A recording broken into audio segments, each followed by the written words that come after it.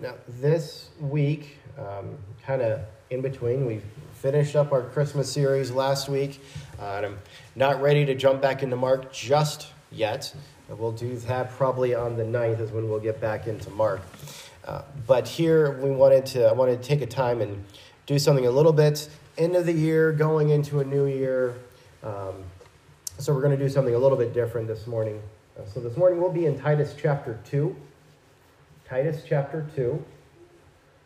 So as we begin the new year this week, I thought it would be good to have a reminder of how God expects us to live in this Christian life. And in Titus chapter 2, verses 11 to 14, Paul gives us the basis of how and why we should live transformed lives through God's grace.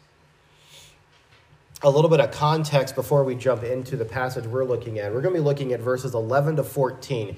This is basically the second half of the chapter. The first half, verses 2 through 10, Paul is giving Titus some instructions that should be passed on to the church in Crete. And it's kind of a code of conduct that deals with important issues of daily living for older men and older women, as well as younger men and younger women. And Paul includes in this code bondservants or slaves that were common in the Roman Empire, and many of whom had likely become followers of Jesus.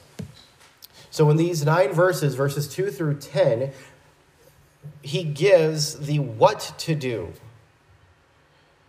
Then in verses 11 to 14, he gives the reason, the basis for this transformed life conduct in the Christian. And that basis, as we start in verse 11, is God's grace. So in verses 11 to 14, we see that the Christian life and Christian conduct is based on God's grace. So let's look at the first 2 verses here, Titus 2, 11 to 12. For the grace of God that brings salvation has appeared to all men, teaching us that denying ungodliness and worldly lusts, we should live soberly, righteously, and godly in the present age. So in verses 11 to 12, we see that God's grace shows us how to live. God's grace shows us how to live. So let's start with the opening of this verse here. For the grace of God that brings salvation has appeared to all men. Now this is actually the beginning of one sentence that Paul starts in verse 11 and carries all the way through verse 14. Paul likes to do that. But this is one long sentence, these 4 verses here. And the way it looks, the primary subject of the entire sentence is right here. It is grace. Grace is the subject for the whole sentence. Now, other versions alter the word order a little bit better to connect the verb has appeared to the primary subject, to grace. And some of that it would be translated, for the grace of God has appeared, bringing salvation for or to all people. Instead of the way we have it in New King James, for the grace of God that brings salvation has appeared. So just to clarify the statement in this verse, this reference of bringing salvation to or for all people obviously is not universalism. It's not salvation for everyone just because, but it is referring to the offer of salvation, which is open to all people.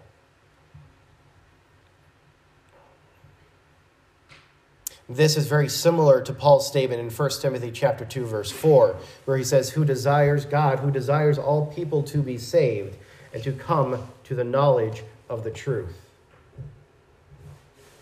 Now, I've already referenced it once. The verb here has appeared. This is a single word, and it's where we get our word epiphany from. The word literally means to become visible, to display, make an appearance. So Paul seems to be referencing here to the incarnation of Jesus. The first coming of the Son of God was an act of grace. Not only was Jesus' coming an act of grace, the unmerited favor of God, but as we saw in John chapter 1, Jesus is full of grace and truth. Now, a lot of the guys I looked at when I was doing some research took this aspect of grace primarily referring to Jesus and made the whole thing centered on Christ's appearing.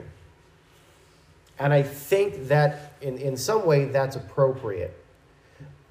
But part of trying to understand this passage is understanding this reference to grace. Is it a metaphysical thing, an attribute of God, or is it solidly only in reference to Christ? And I think that was a big question that that had to be answered in trying to understand this passage. Is this just referring to Christ, or is this grace some metaphysical divine attribute of God? Well, I think there is reference to Christ's first coming. That is in there. But I think we need to understand that it isn't solidly or solely that. I think to understand that grace here is more than some divine attribute. And at the same time, I think it's a mistake to assume that this passage is solely referring to Jesus as grace personified. We need to understand that grace is a divine attribute, but there's also this reference of Jesus coming. In other words, it's more complicated than either or. It may be both to some degree. And as I came to understand this passage, I think the primary meaning is of God's divine attribute in us, or working in us, or sanctification. Let me clarify that. I think it's a little bit of both. When we talk about grace here, I think it's a little bit of both, but the primary understanding of grace in this passage is that it's God's grace working in us for our sanctification. Now that takes us to verse 12. And this is where we see that not only did God's grace send Jesus, and I think that's the bigger reference to Jesus in that verse, thus providing salvation, but we see that God's grace also instructs those who believe in how to live. Now, first we have here is teaching us. This word teaching was originally used in reference to the training or instructing of children, and there's a reference of chasten or discipline with this. The word came to mean train or instruct, though it often still carries that idea of disciplining, chastening, or instruction through discipline. Well, then what is God's grace teaching us? Now, as we look at verse 12, first we see a negative, denying ungodliness and worldly lusts. The denying or renouncing is another way of translating. Renouncing would be the other way here. Refers to a conscious act of the will. It is to say no, to disown, to repudiate, to turn away from something or someone.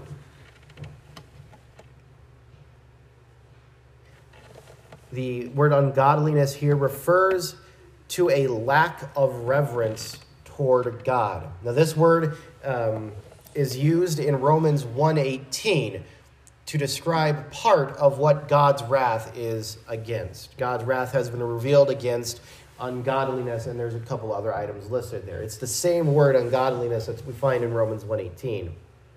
Now, this word that we have here is actually the opposite of the word godliness that is found in verse 1 of the book, Titus 1:1, and in 1 Timothy 2:2. And we'll also see there's another form of godliness here in a later verse. So Paul's already talked about godliness a little bit in the book, and now he says we're denying, God's grace is teaching us to deny ungodliness. But it also says worldly lusts. Now this term refers to the passions or desires that are all-consuming of a person. The term that the New King James translated lusts here can also be translated as desires or passions. And the word itself is not inherently evil or negative. The same word is used in 1 Timothy 3:1 in referring to the office of pastor. He who desires the office of bishop. The word itself isn't inherently bad. But here it is used with the adjective worldly, and in its connection to ungodliness, signifies that these desires are aligned with the world system, which are opposed to God. This is the idea that Paul refers to in Galatians 5:16, 1 Timothy 6:9, 2 Timothy 2:22, and Peter does in 1 Peter 2:11.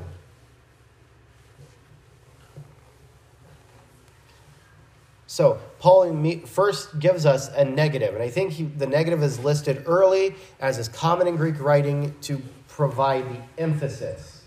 We have a negative here. Because the denying, I don't want to get technical here, the denying is kind of a little bit offset, and the positive items all describe the verb live.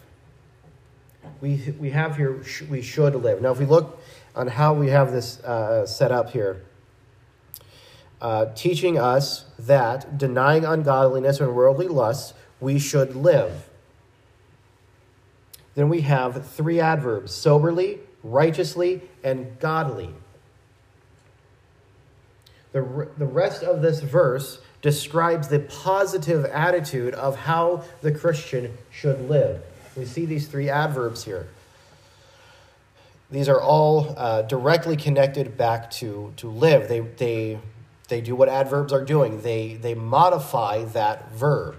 How do you live? You live soberly, righteously, godly. So soberly, this word can also be translated as self-controlled or sensibly.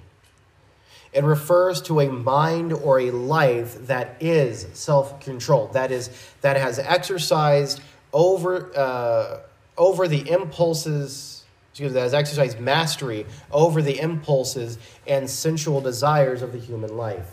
It has found balance in that mastery of being able to control and live sensibly over the desires that can consume us, especially those that would be contrary to God. The second adverb here is righteously. This word can also be translated as upright. This is a little bit more of a general term of the observable rightness, if you will, the observable rightness in all our aspects of life. For given the choice, do we take not in right or left, but do we take the right choice? Are we just? Do we act justly? Do we live justly? Do we seek justice? And thirdly, we have godly. Same word. That word that we were just talking about, that ungodliness being opposite of, this is another form of that same, of the opposite of ungodliness. So negatively, ungodliness. So how should we live? Positively, godly. Our life should show reverence to God, who provided for salvation. One author says this: godly, as a description of life, brings together faith in or knowledge of God, and its visible outworking in life. As a description of life, godly brings together faith in or knowledge of God and its visible outworking in life. Now, John MacArthur makes a very thought-provoking statement summing up these descriptions. He says this: our gracious instruction could be seen as three-dimensional. The first, living sensibly, could relate to the divine continuing change within us. Divine and continuing change within us. The second, living righteously, connects with our changed relationship toward others, both saved and unsaved. The third, living godly, may refer to our changed relationship to God himself. We are no longer his enemies, but his children. We no longer ignore him, blaspheme him, or use his name in vain, but instead honor him in reverent adoration, praise, and worship. So he's seeing these three things as all connected in some way. That living sensibly, self-controlled, can relate to how our sanctification is progressing and that change happening in our lives. Living righteously connects our changed relationship to other people. We deal righteously, justly, uprightly with other people, saved and unsaved. While we live godly is that change in our stance with God. We are no longer his enemies, we are his children. We no longer blaspheme him or use his name in vain, ignore him, but we revere him, we praise him, we worship him. These three things, so you see how that touches every part of our lives.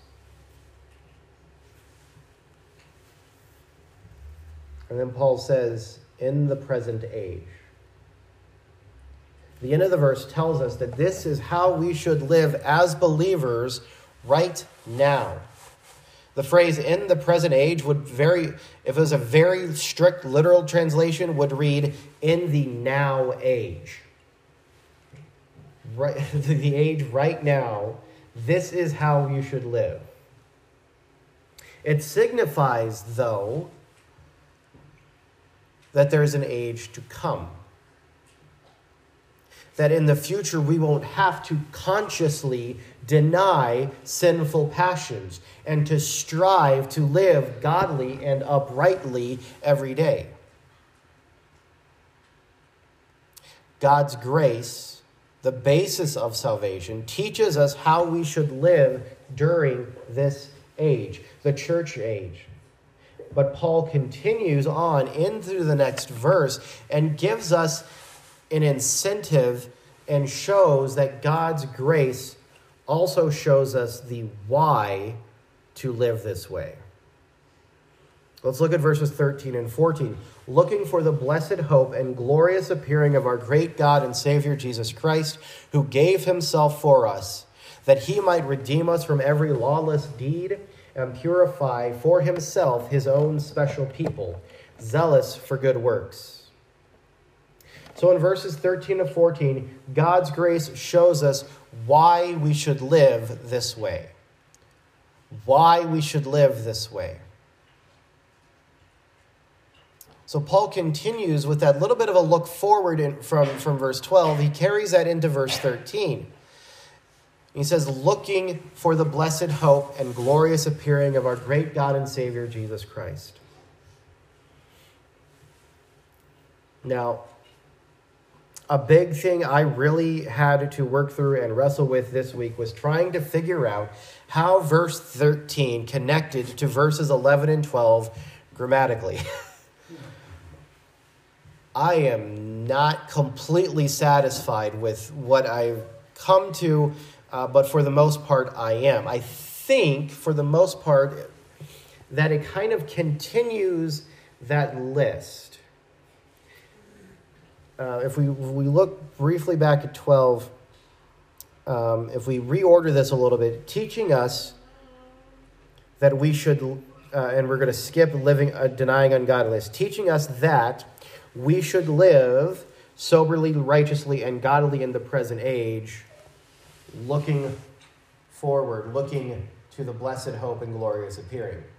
I think it continues that list of positives of how we are to live in the present age.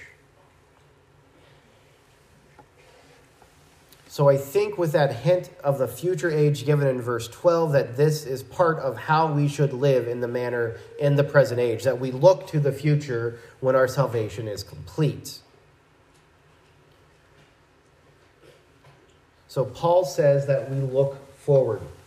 But to what? Well, he says the blessed hope and glorious appearing. Now, without getting too technical here, the nouns hope and appearing refer to the same event. Hope here is not a wish, but the expecting of something with confidence, and the word is being used here in the sense of the object or person hoped for, that what the expectations are focused on. It's the idea here that we confidently trust that whoever or whatever is promised, that those expectations will come. It's not a wish, but a confident belief, confident trust in Christ, in God, in the event that is to come, in what will happen. Now, appearing here is epiphania. It's very similar to the word that was used earlier. It's very similar to that word epiphany that we talked about a little bit earlier. This word was used in Greek culture to refer to an intervention or appearance of the deities into human lives. So if in the culture, if Zeus intervened, it was this epiphany. If whoever showed up, if Poseidon showed up, it was this epiphany. He appeared. That's how this word was used in the culture. It actually has the same root word as the word appeared in verse 11. So they are very directly connected here. We have this two appearings. So we see with that connection, we have this blessed hope and appearing. And two appearances in this passage, we kind of see what we're looking for. We're talking a little bit here about the second coming and looking to that fulfillment. Now, the King James and New King James makes the word glory that is used here into an adjective describing the appearing. That's probably how most of us memorized the verse or had heard the verse or very familiar with it. Right? The blessed hope and glorious appearing. Well, if hope has the adjective of blessed, well, appearing should have the adjective glorious. That's not the best rendering of this. The word glory isn't an adjective in this verse at all, but is part of the appearing, a part of what is appearing.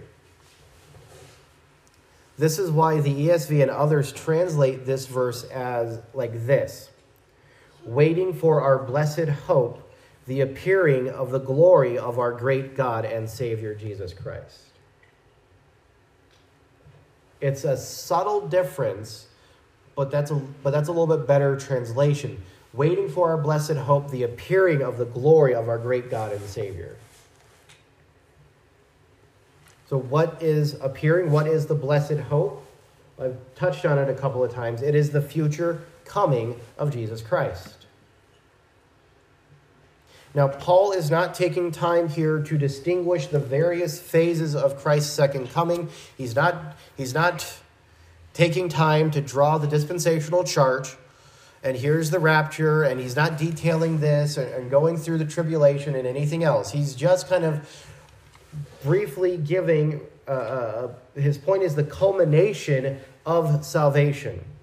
He's not dealing with all the little intricacies of end times here. He's just dealing with the culmination of salvation when Christ and our faith are vindicated in Christ's final victory in a visible display of glory for the whole world to see. So he's not dealing with all the little bitty things. He's just dealing with that final element of Christ's second coming in victory and glory.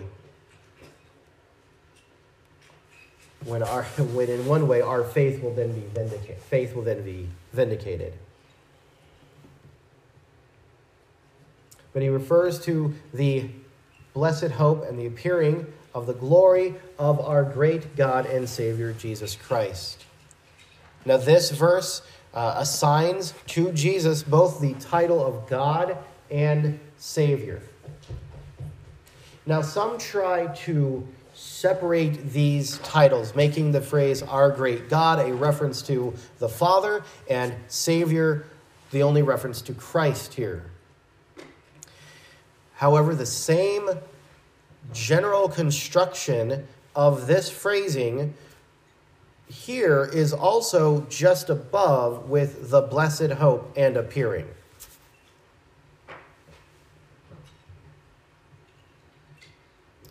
I don't want to get overly technical.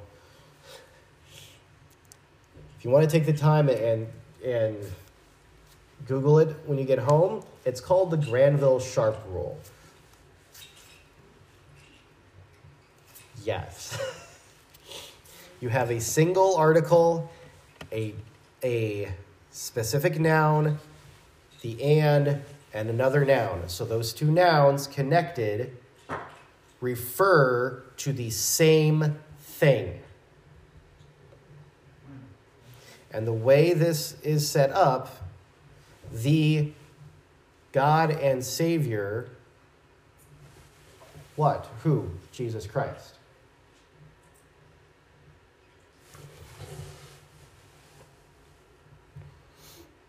So now I wasn't going to go too much into that. Wasn't even planning on throwing out that grammatical wording, but there are other statements that can be made around this. Essentially, it's a very similar construction to the blessed hope and appearing. And if hope and appearing are referring to the same event, and basically the same construction as the great God and Savior, why would we argue this must be separated? Others say that because Paul never uses, or because Paul typically uses theos in reference to the Father, he never uses it in reference to Jesus. This isn't how it's used in the pastoral epistles. There's all these arguments. I am totally and completely satisfied with the grammatical argument here that they are tied together and they point to Christ. He is titling Christ as not only our Savior, but as the great God, because only God can save.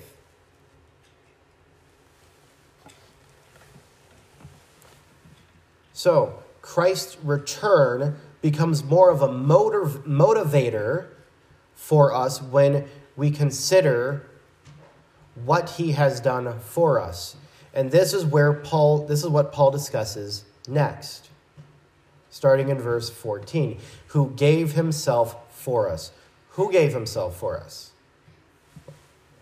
Jesus.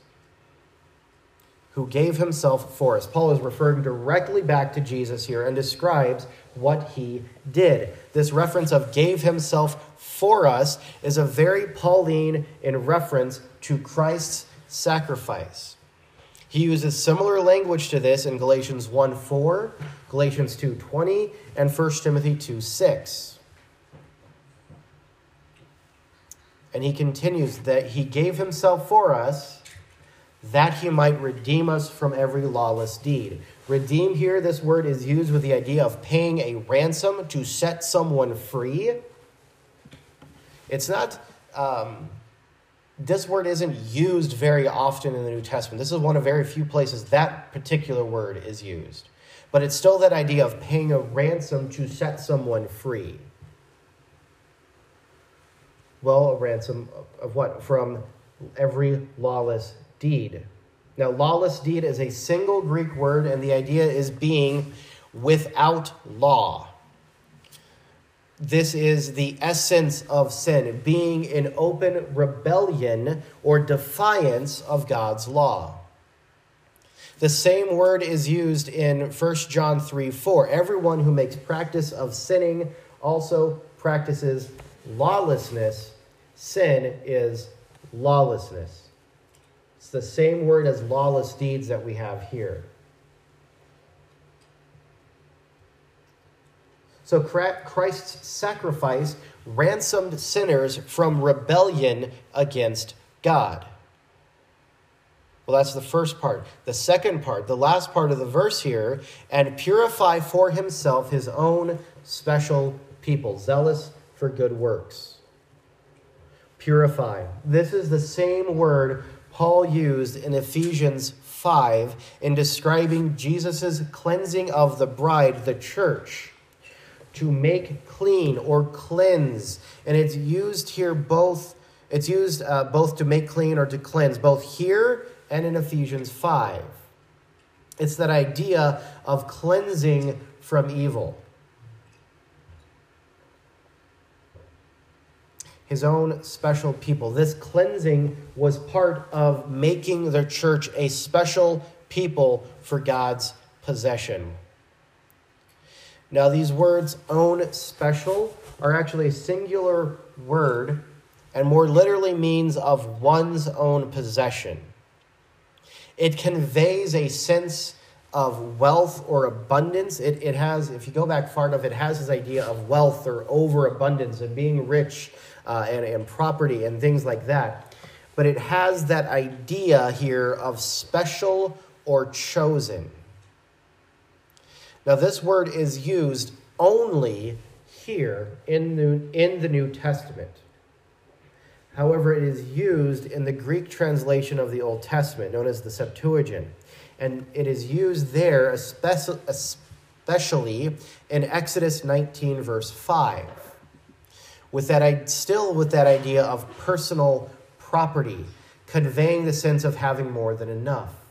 It's used in that context of God claiming Israel as his own possession or as a special people. Now, many take the similarity between Paul's singular use of this word here and the Septuagint and use it to understand that the church as the new Israel, or the continuation of Israel as God's special people. That's a stretch.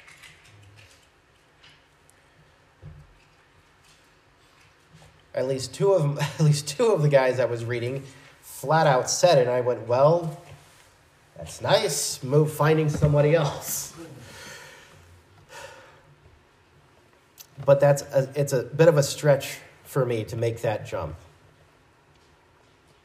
And even for that a little bit of a connection, that seems a bit of a stretch. Now, Peter uses a different term in addressing an entirely Jewish.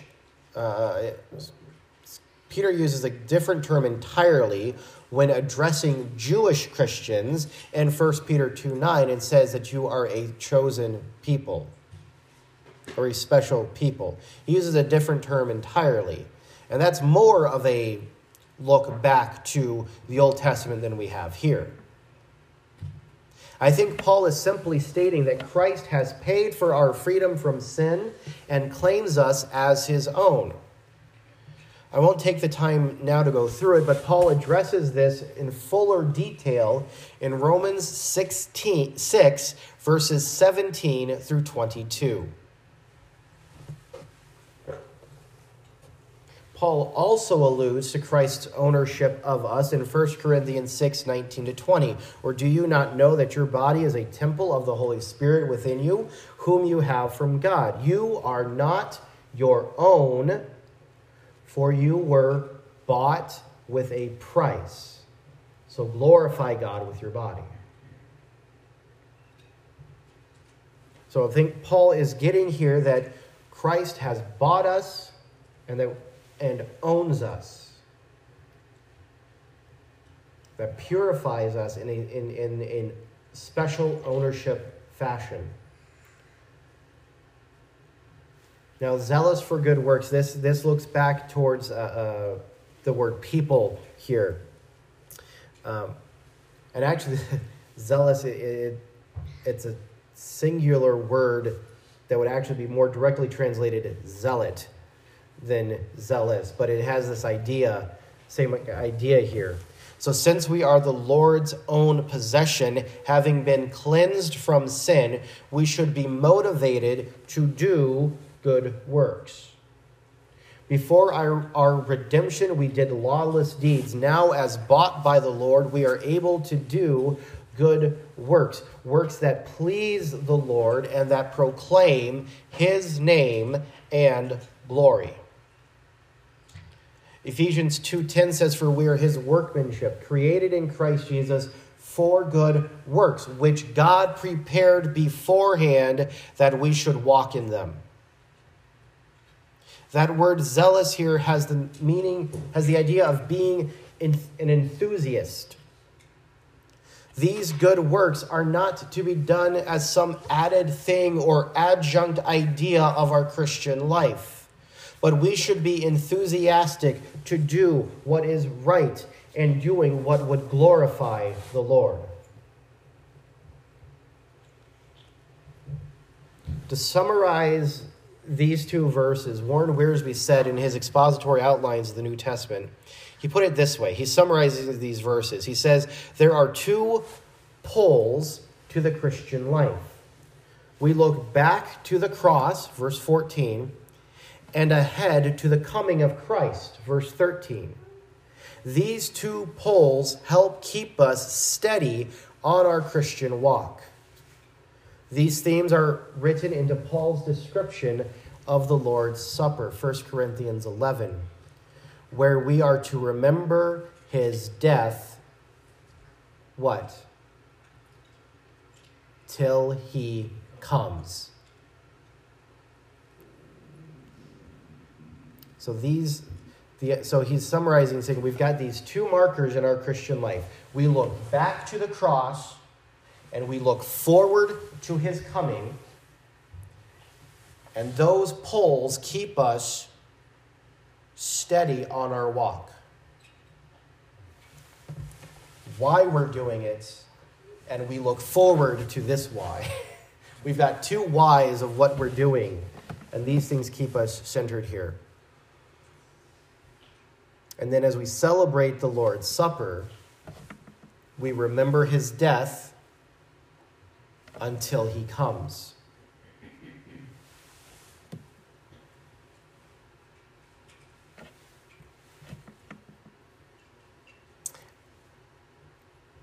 Now at New Year's, people make all sorts of resolutions to lose weight, to save more money, be more present for people, and so on. But do we think about faith resolutions? About strengthening our faith, about studying out passages of Scripture or even memorizing Scripture? What about trying to overcome some sin in our life or be more faithful in prayer, giving, attendance, or whatever it might be? It's something I've tried to do over the last couple of years. Mariah and I each had gotten what are called mindset bracelets. Now, I've got mine linked together here. You can't read them.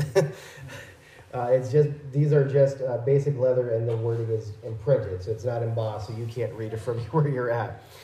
But one reads, "Choose joy." The other reads, "Pray first." Now, the bracelet is there to remind us throughout the day to reset our thoughts and to set our minds on these ideas. Well, choose joy. That's a nice little phrase, but how do we do this? Psalm 118, verse 24. This is the day that the Lord has made. Let us rejoice and be glad in it. No matter what is going on, we can choose joy. The Lord is in control. We can control only our attitudes and responses. And the tough thing about that verse is it's easy to choose joy when the day is going well and nothing seems to be going wrong. But that verse says, this is the day that the Lord has made. So that flat tire, run out of gas, that overdue bill that you forgot about, the Lord is still in control. Ephesians 6:18 says, praying at all times in the Spirit with all prayer and supplication. To that end, keep alert with all perseverance, making supplication for all the saints. Now, there are other verses, of course, that talk about prayer. But we need the strength of the Lord to do his work and to accomplish his will. Often we try to get things done in our own strength. We either fail or we fall into pride. Prayer lets us seek the Lord's counsel and strength. Let's start this year with a resolution to grow as Christians and become better disciples of Jesus Christ.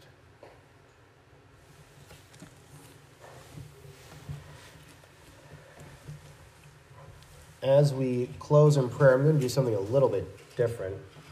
I'm going to read a prayer. This is from the book, The Valley of Vision. It's a collection of Puritan prayers and devotions. They don't have one for everything, but they have a prayer devotion that affects many little aspects here.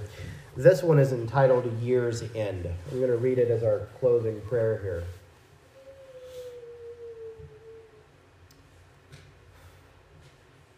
It reads, O love beyond compare, thou art good when thou givest, when thou takest away, when the sun shines upon me, when night gathers over me. Thou hast loved me before the foundation of the world, and in love didst redeem my soul. Thou dost love me still, in spite of my hard heart, ingratitude, distrust. Thy goodness has been with me during another year, leading me through a twisting wilderness, in retreat, helping me to advance, when beaten back, making sure headway. Thy goodness will be with me in the year ahead. I hoist sail and draw up anchor, with thee as the blessed pilot of my future as of my past. I bless thee that thou hast veiled my eyes to the waters ahead. If thou hast appointed storms of tribulation, thou wilt be with me in them. If I have to pass through tempests of persecution and temptation, I shall not drown. If I am to die, I shall see thy face the sooner. If a painful end is to be my lot, grant me grace that my faith fail not. If I am to be cast aside from the service I love, I can make no stipulation. Only glorify thyself in me, whether in comfort or trial, as a chosen vessel meet always for thy use. Father, as we think of these words, as we think about the words that Paul wrote, reminding us of the basis of our Christian walk, the how and the why of our Christian life and conduct. Help us to, as we begin this new year, help us to surrender it to you. Help us to walk in faith. Help us to find ways to choose joy, to remember to pray first, to rest in your strength, and to trust in you, and not in our own strength or abilities. Help us, Father, as we move through this time.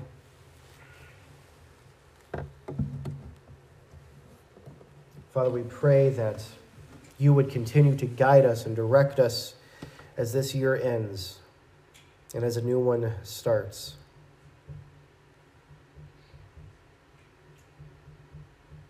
keep these verses and these meanings in our hearts and minds. Help us to dwell on them, to meditate on them. Help us to continue to grow, to walk more steady, to run our race with endurance. Help us to remember the why of this walk, that because of who you are, because Christ died for our sins and has bought us, and because he is coming again and our salvation will be complete and we will be with him in a time without sin. Father, as we prepare to depart, I pray that you would watch over us. Help our time of fellowship. Give us safety to those who will be traveling. We pray for those that cannot be with us, that you would continue to comfort them and guide them. And Father, we pray these things in the name of your Son and our Savior, Jesus Christ. Amen.